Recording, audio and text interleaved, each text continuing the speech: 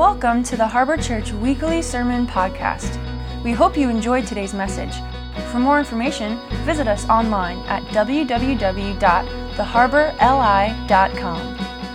Hey, if you're taking notes tonight, I want you to write down this title: Heart Like His. Heart Like His. Tonight we're gonna be speaking out of the book of Jonah. Random.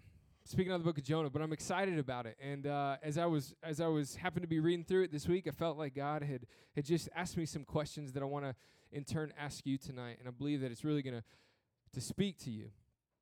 I don't know if you've ever had it happen where you have been in a relationship that you've just been feeling conflict and tension build for so long that you got to the point where it was going to boil over and you just had to have a heart-to-heart with somebody.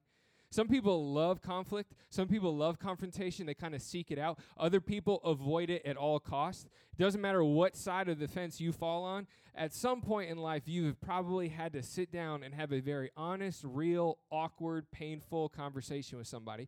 But if you've done it in the right way, you know that even as awkward and painful as it can be, it usually leads to something so good. A few weeks ago, I was with somebody who I'm super close to and had a sit down with them and talk through some things, talk through some frustration and hurt and pain. And it was a really long conversation, but at the end of it, I felt like we both were on the same page again. I felt like we both were understanding where each other was coming from. The book of Jonah is literally a heart-to-heart conversation with God and him.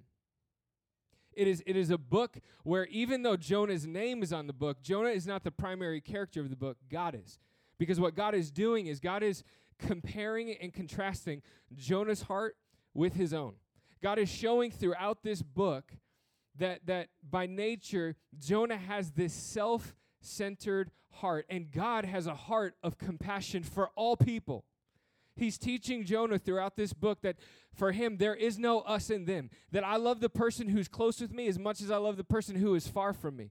And he's teaching Jonah throughout these short few chapters what it means to have a heart like his. What it means to have a heart of compassion, a heart that aches for the lost, that bleeds for the lost. Now, like any Bible story, it's so easy for you and I to read it in the comfort of our living room with a cup of coffee in silence and get so self-righteous and judgmental, being like, what is wrong with Jonah? I can't believe he acted like this. But if you are honest with yourself tonight, I think that this book is like looking in the mirror. There are so many things that if we're honest with ourselves, we can see ourselves in Jonah's actions. And so we can't read through the whole book tonight, but you can probably read through it in 10 to 15 minutes. And so I want to challenge you tonight when you get home before you go to sleep, or tomorrow morning when you wake up and spend some time with God, I want you to read through the book of Jonah. It's like 4 chapters, I think. You can fly through it. But I believe that after tonight, as you're asking yourself some of these questions, it may give you a new spin, some new insight into this book. But I'm just excited to talk about this for the next few minutes. So I want to give you a few questions that I want you to kind of mull over this week. I want you to think about. I want you to pray about. I want you to self-reflect. And again, I believe if you're honest with you, this will really open the door for God to do some deep things in all of us. So the first question I want you to write down, I'm going to give to you in just a second. We're going to read Jonah chapter 1, verse 1. It says this: Now the word of the Lord came to Jonah, the son of Amittai, saying, Arise and go to Nineveh, that great city, and call out against it, for their evil has come up before me. But Jonah rose to flee to Tarshish from the presence of the Lord. He went down to Joppa and found a ship going to Tarshish. So he paid the fare and went down into it to go with them to Tarshish, away from the presence of the Lord. How many people know that it always costs you something to run away from what God has called you to? Jonah paid the fare to flee from what God had called him to. The first question I want you to write down is this: do I value following God as much as I value feeling God? Do I value following God as much as I value feeling God? Now, when I say following, I don't want you to think that I mean the context of living for God. I mean in the context of following what he's asked you to do. That as the Holy Spirit dwells inside of us and seeks to guide us and direct us and show us what to do and to prompt us and to put things on our heart and to put things in our mind, do I value being obedient and faithful and following what he speaks to me as much as I value feeling God? You know, a lot of times in church, you can have this initial encounter with God that is unlike anything that you've ever experienced before, and you are feeling the tangible presence of God, that you can feel the change that has happened from the inside out. And then what can happen if you're not careful is over time that feeling starts to fade, and you're not sure if is God pulling away, or am I beginning to become callous? But something doesn't feel like it did originally. And then sometimes people get really twisted up and concerned because they say, well, I don't feel it like I used to. And maybe you realize, well, it's not all about a feeling, but you're like, yeah, but there's something has changed. You know, we read about in the New Testament that after we accept salvation, after we accept what Jesus has done for us, that there is this transformation that should begin to take place. You're not going to be different overnight, but there's this deep-seated transformation that we start to become in the likeness of who Jesus was, that as we're in his word and as we're praying and as we have the Holy Spirit living inside of us, that from the inside out, things should start to change. If we're not careful, we can put so much of an emphasis on what we feel, our desire to feel God, that sometimes we don't value enough actually following what he's asking us to do. And what we're going to see in this book is that God's presence is attached to his calling. Maybe you know somebody who at some point in life made a decision, maybe left a job or went on the mission field or did something so drastic, was obedient in such a crazy way, and in the moment you're like, I can't believe you're doing that. That's crazy. Like, that's making me cringe. I hope you're hearing from God. But you had respect for the person's faith, and then you see them after they did it, and you're just like, man, that they just seem like they have such a close bond with God. Like, there's a part of you that's jealous of where it feels like their relationship with God, it's because that God's presence is attached to his calling. When he asks you to do something, when he puts something on your heart and you're obedient and you step out in faith, even if it's scary, even if it's overwhelming, even if you don't understand, his presence is always there. His grace is always there, that he's never sending you off a ledge. He's never pushing you into a dark room for you to figure it out on your own, but his presence will always be attached to his calling. God speaks to Jonah and he says, I want you to go to Nineveh and I want you to speak to that city. And maybe in the moment, Jonah thought that he was just rebelling against God's call. Maybe he thought he was just running from this thing that God asked him to do. But we read, it says in this translation, he was literally fleeing from God's presence. I want to feel God. I definitely want to feel God. But do I value following what he asked me to do as much as I value feeling him? You know, it's so funny. When I feel God, that does something for me. A lot of times when I should be following God, that's doing something for others. God wants to speak to you. God is speaking to you. If you will listen, if you will posture yourself, if you will point your ear and your heart and your soul to his Holy Spirit, he wants to lead you and guide you through life. He wants to use you in incredible ways, but if we're a people who just values feeling him over following him, you're going to get to the point where you've ignored it for so long, you start to forget what it sounds like. You start to forget what it feels like. John says in 1 John that the love of God will be perfected within the one who obeys God's word. We can be sure that we've truly come to live in intimacy with God, not just by saying, I am intimate with God, but by walking in the footsteps of Jesus. So if you want to find his presence, follow his lead. If you're at a point in life when you're like, man, something's missing, I feel like I don't know what's going on, start to follow his lead. Start to look at the footsteps of Jesus. Start to see how intentional Jesus was about speaking life into people around him, about not being so concerned with where he was going, but who he needed to meet along the way, with who looked discouraged, with who was sick, with who was forgotten about, with who was overlooked. Begin to love people the way that God loves people, and you will end up in a place where you're in the center of his presence once again. It's never been a question of if God's presence have left you. God's presence pursued you, and it saved you, and it's pursuing, and it's trying to save others. And if you can just follow in his footsteps, you will remain in the presence of God. So we see that Jonah pays a fare. He boards a ship to go to Tarshish, which was in the exact opposite direction of Nineveh. So if we want to draw a modern-day correlation, a self-centered heart that just cares about feeling God for myself is really in the opposite direction of the heart of God that has done everything for everyone, that loves people. So Jonah gets on this ship, and in this scenario only, I want you to hear me tonight. Turn to your neighbor and say, in this scenario. You guys whisper it like you're a bunch of librarians. Say, in this scenario. There could be 5 people in the room. I have no idea right now. It's dark, and I don't hear anything. It's like quiet in here. I'm like, did everyone leave? Am I in here by myself? In this scenario, don't build a theology out of this, and don't try to start applying this to your life. In this scenario, God sends a storm. Okay, so you don't need to draw conclusions and be like, I knew God made that happen in my life. Nope, in this one. God sends a storm, okay? So Jonah is on this boat with a bunch of pagan sailors.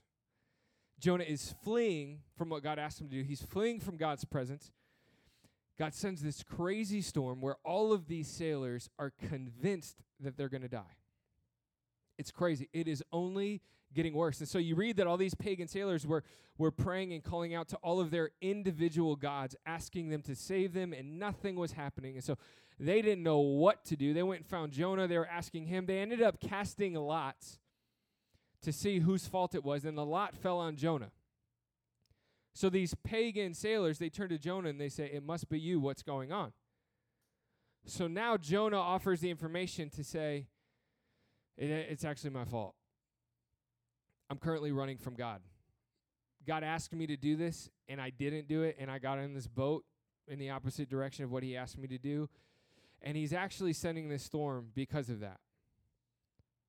So now the guys are afraid because they're like, holy cow, like this God, you believe that this God, sent this storm. This is crazy. So they asked Jonah, well, what are we supposed to do? And so I want to pick up in verse 11 where it says that the sea was getting rougher and rougher. So they asked Jonah, what should we do to you to make the sea calm down for us? And Jonah said, pick me up and throw me into the sea. It will become calm. I know that it is my fault that this great storm has come upon you. But check this out, verse 13. Instead, the men did their best to row back to land, but they could not, for the sea grew even wilder than before. So the men do everything in their effort to not throw Jonah overboard and to get back to land, but they couldn't. So they get to the point where they pray to God and they say, God, forgive us for doing this, but we don't know what else to do. And this guy is saying that we need to throw him back into the water. And so they take Jonah and they throw him into the ocean. And as soon as they do that, the storm calms down. They all end up giving their hearts to the Lord, and they all end up respecting God.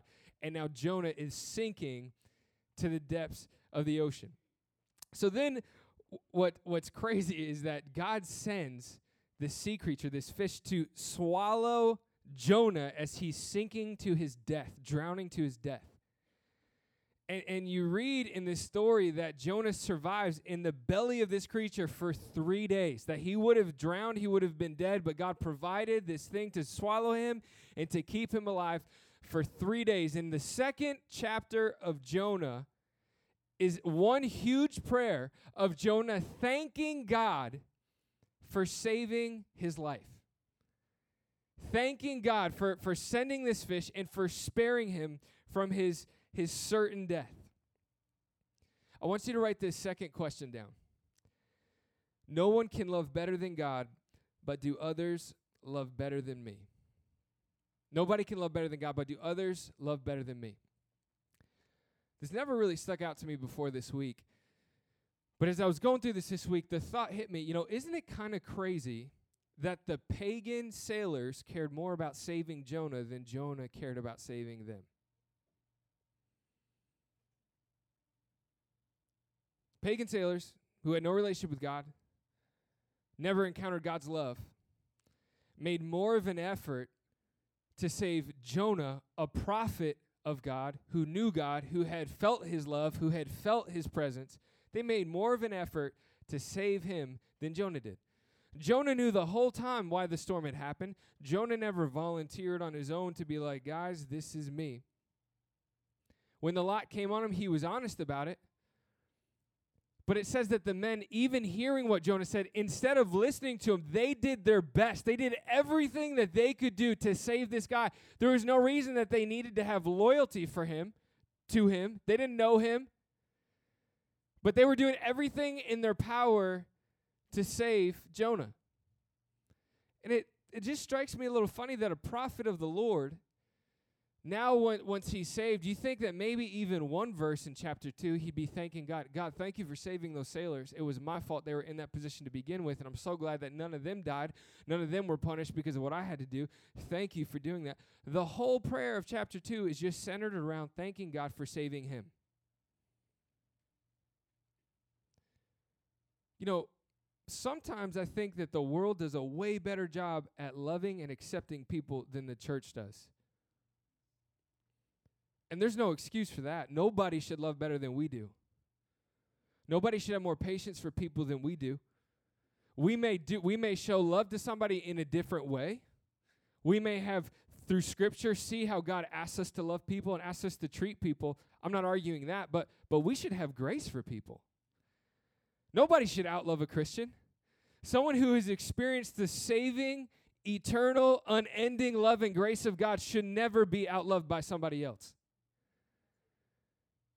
But how many times in life we can fall into this self-serving mindset, this self-righteous mindset, and be so consumed with myself and how God wants to use me and me feeling God and all of these things that I lose sight of others. A prophet of the Lord is outloved by a bunch of pagan sailors. Now, maybe as we're sitting here and I'm talking about this, there are people that are coming to your mind and you're like, but you don't understand why I don't love them. Like you don't, if you knew what they said, if you knew what they did, if you knew what they didn't do, you would totally understand. You would get it. Trust me, you would get it. If you lived with them, you would know. I want to give you a little context of why Jonah was refusing to follow what God had asked him to do. You may think you have reasons. Jonah had some reasons. But God ultimately had his plan. So these Ninevites that Jonah was refusing to go speak to, Jonah's people had a history with. These Ninevites had a reputation. Not only were they a crazy people, I mean perversion and evil in every which way you can imagine, but they were known for being barbaric, for being torturous, especially to Jonah's heritage, to his people. There was hurt, there was pain, there was so much racial tension in between Jonah's people and these Ninevites. The modern day equivalent would be a Jew from New York City traveling to Berlin to save Nazis in the 1940s. So we could sit back and we could judge Jonah all we want for not being obedient to what God had asked him to do, but there were some things going on inside of Jonah. Jonah had some reasons. You know, it's one thing to love somebody that you know. We should do that. God asks us to do that. It's a whole nother thing to love somebody that you don't know. When there's nothing, like these pagan sailors. That's a whole nother thing. It is a God thing to love somebody that hates you. It's a God thing to start loving somebody that you've hated. You know, we read in the Gospels that Jesus asks us to pray for our enemies. To pray for our enemies. Why do we pray for our enemies? We don't pray for our enemies like, God, I'm praying for that person because they need to be changed, because they need to be taught a lesson, because, God, you better do something in their life. Nope, that's not what Jesus is saying. Jesus asks you to pray for your enemies, not so that they will change, so that your heart towards them will change. It's so easy for us to forget that we were enemies of God at one point. That we didn't do anything to deserve God's grace. Nothing I could do could earn that. It was the free gift of God to say, even though you sinned against me, even though you've done your own thing, even though you've gone your own way, I'm going to make a way for you to have relationship with me. I'm going to make a way for you to spend eternity with me. I'm going to have the band come up as I begin to wrap up tonight. But this idea has been sticking with me all week. Do I get outloved by others? You see two scenarios where Jonah is outloved. The first scenario with these sailors is just the simple fact that he was more concerned with self than he was with others. How many times in life that I can get so caught up with what's going on around me, with what is affecting me, with what I desire, that I don't have any mental capacity to think or feel for somebody else. Second scenario where Jonah is being outloved is he's got some anger, he's got some bitterness, he's got some hatred stored up in his heart that is preventing him from having a heart like God's for these people. So after Jonah prays in the belly of this fish and thanks God, God commands the fish after these 3 days to spit Jonah up. So this fish comes to shore, spits Jonah up on dry land, and then God asks Jonah to go to Nineveh again. Now I think at this point, he was really just doing it out of guilt, because you read that he didn't have a great attitude about it. So like, all right, God, I guess you saved my life, so I'll do it. So Jonah makes the trip to Nineveh, and then you read that he spent 40 days going around this city full of his enemies, full of people that he hated, speaking about God and speaking this word that God had given him, and the craziest, most radical thing happened. The people listened. You read that as he was saying this, that the people took heed of the warning, that they repented and they gave their hearts to God. So much so that the king makes a declaration to say, we're all going to repent as a nation. We're all going to turn to God. Now, man, when I read this, I'm like, holy cow. If I was Jonah, I would be like, are you kidding me, God? I can't believe you could use me like this. Like, what? I had such a bad attitude, and then look at what happened. This is wild. Maybe probably put it on my Insta story. Like, yo, those are Ninevites behind me praying. Like, I would be so thrilled, right? But Jonah wasn't. Jonah was actually, like, angry about the whole thing. You would think that under the circumstances, he would just be blown away. But Jonah was actually angry to the point where it says that Jonah went and he climbed a mountain to watch just in case God changed his mind and decided to burn the city up. Dude has some issues, right? Before you judge him,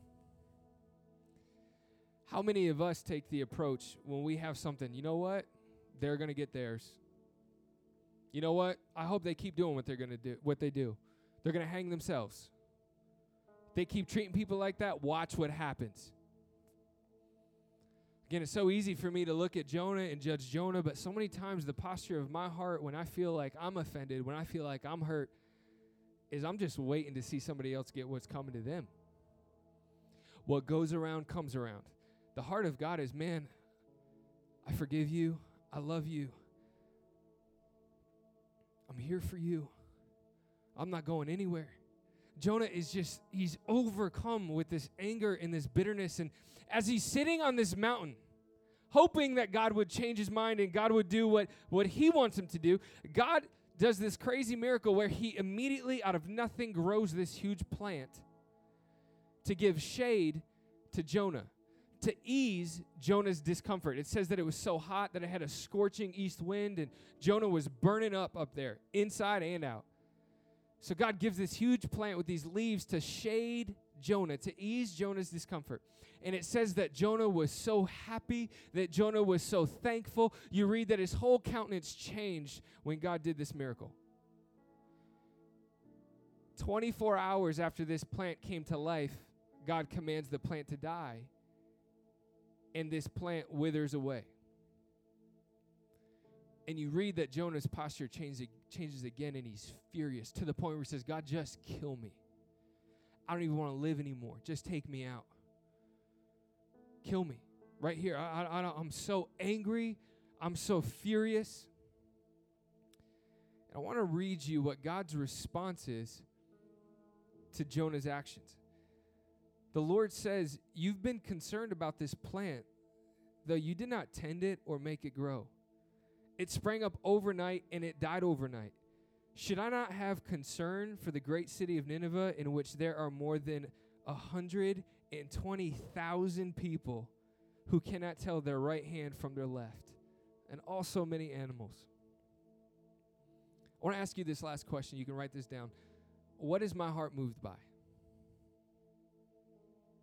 What is my heart moved by?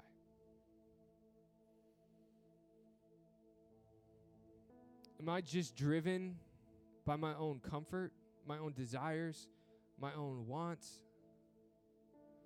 Or have I allowed the Holy Spirit to do a work in me, and I'm driven to have a compassionate heart like God's? I'm driven to love people. People I know, people I don't know. I'm even trying to pray to say, God, help me love people that hate me, that have treated me poorly. God, change my heart. What is my heart moved by? God ends the book with this question. You don't get any resolution. You don't hear Jonah's response to God's question. It just ends right there. I think it's because God is still asking us the same question today. See, by God performing this miracle and giving a plant to appease his comfort, to relieve his discomfort, and then taking it away 24 hours later, God exposed his heart right there. You know what's crazy, Jonah, is that I just saved a nation of people that I created, that I love. And you're up here worried about your own comfort, about your own needs being met. You're up here harboring so much bitterness and anger against you. Man, I created them. I even care about the animals that are there. That's what my heart bleeds for. That's where I'm at. You know, it's so easy to get caught up in life, to get caught up in chasing the American dream, to get caught up in the rat race of trying to be successful and be somebody and make a name for yourself and have things and achieve status and reputation, all of these things. And meanwhile, we're ignoring hurting and lost people all around us. You know, I show up in church, and I'm real good at asking to feel God, but the moment that I leave, I turn my ears off, and I don't give it a second thought about following God.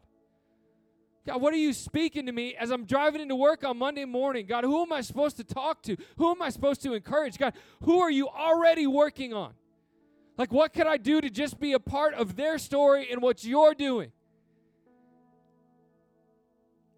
So easy to just get caught in that trap of living for my own comfort and desires and wants. And God is saying, man, you want to be close to me. You want to be intimate with me. Man, follow my footsteps. Read my word. Read how I treated people, how I talked to people, how I made it a point to go out of the way, to take detours and to do things, to encounter people that need to hear it, that need to know it. Follow my footsteps. Stay close to me. Listen to my words. And you're going to be in my presence. Your heart will begin to be transformed. You will begin to be motivated and moved by what moves my heart. The things that pain me, the things that burden me will begin to pain and burden you, and you will begin to walk how Jesus walked. You will begin to be used by God in ways that you can't imagine, and rescuing people and saving people and bringing freedom to areas and breakthrough and salvation and all of these things. If we could just value following what he's asking us to do, putting an emphasis on hearing the Holy Spirit and being obedient and making sure that we're loving people like God has loved us. I'm not asking you to be original and do something that you haven't seen before. I'm just saying, if God has loved you, if God has forgiven you, if God has given you grace and shown you patience and supplied you with peace, could you just do it for somebody else? Could you just pass on just a little bit of what God has given you so freely? Can we just evaluate, God, what is my heart moved by? God, where is my heart at the moment? It's a big question to ask. It's tough to be that honest. I love David and how honest he is. All of his prayers, all of his songs, everything that he writes is just so transparent and so honest. And he says in Psalms 139 in the Passion Translation, it reads like this. He says, God, I invite your searching gaze into my heart. Examine me through and through. Find out everything that may be hidden within me. Put me to the test and sift through all my anxious cares. See if there's any path of pain I'm walking on. And lead me back to your glorious, everlasting ways, the path that brings me back to you. Thanks for listening to today's message. If you would like to take the next step in your relationship with Jesus today, visit us online at www.theharborli.com/nextstep.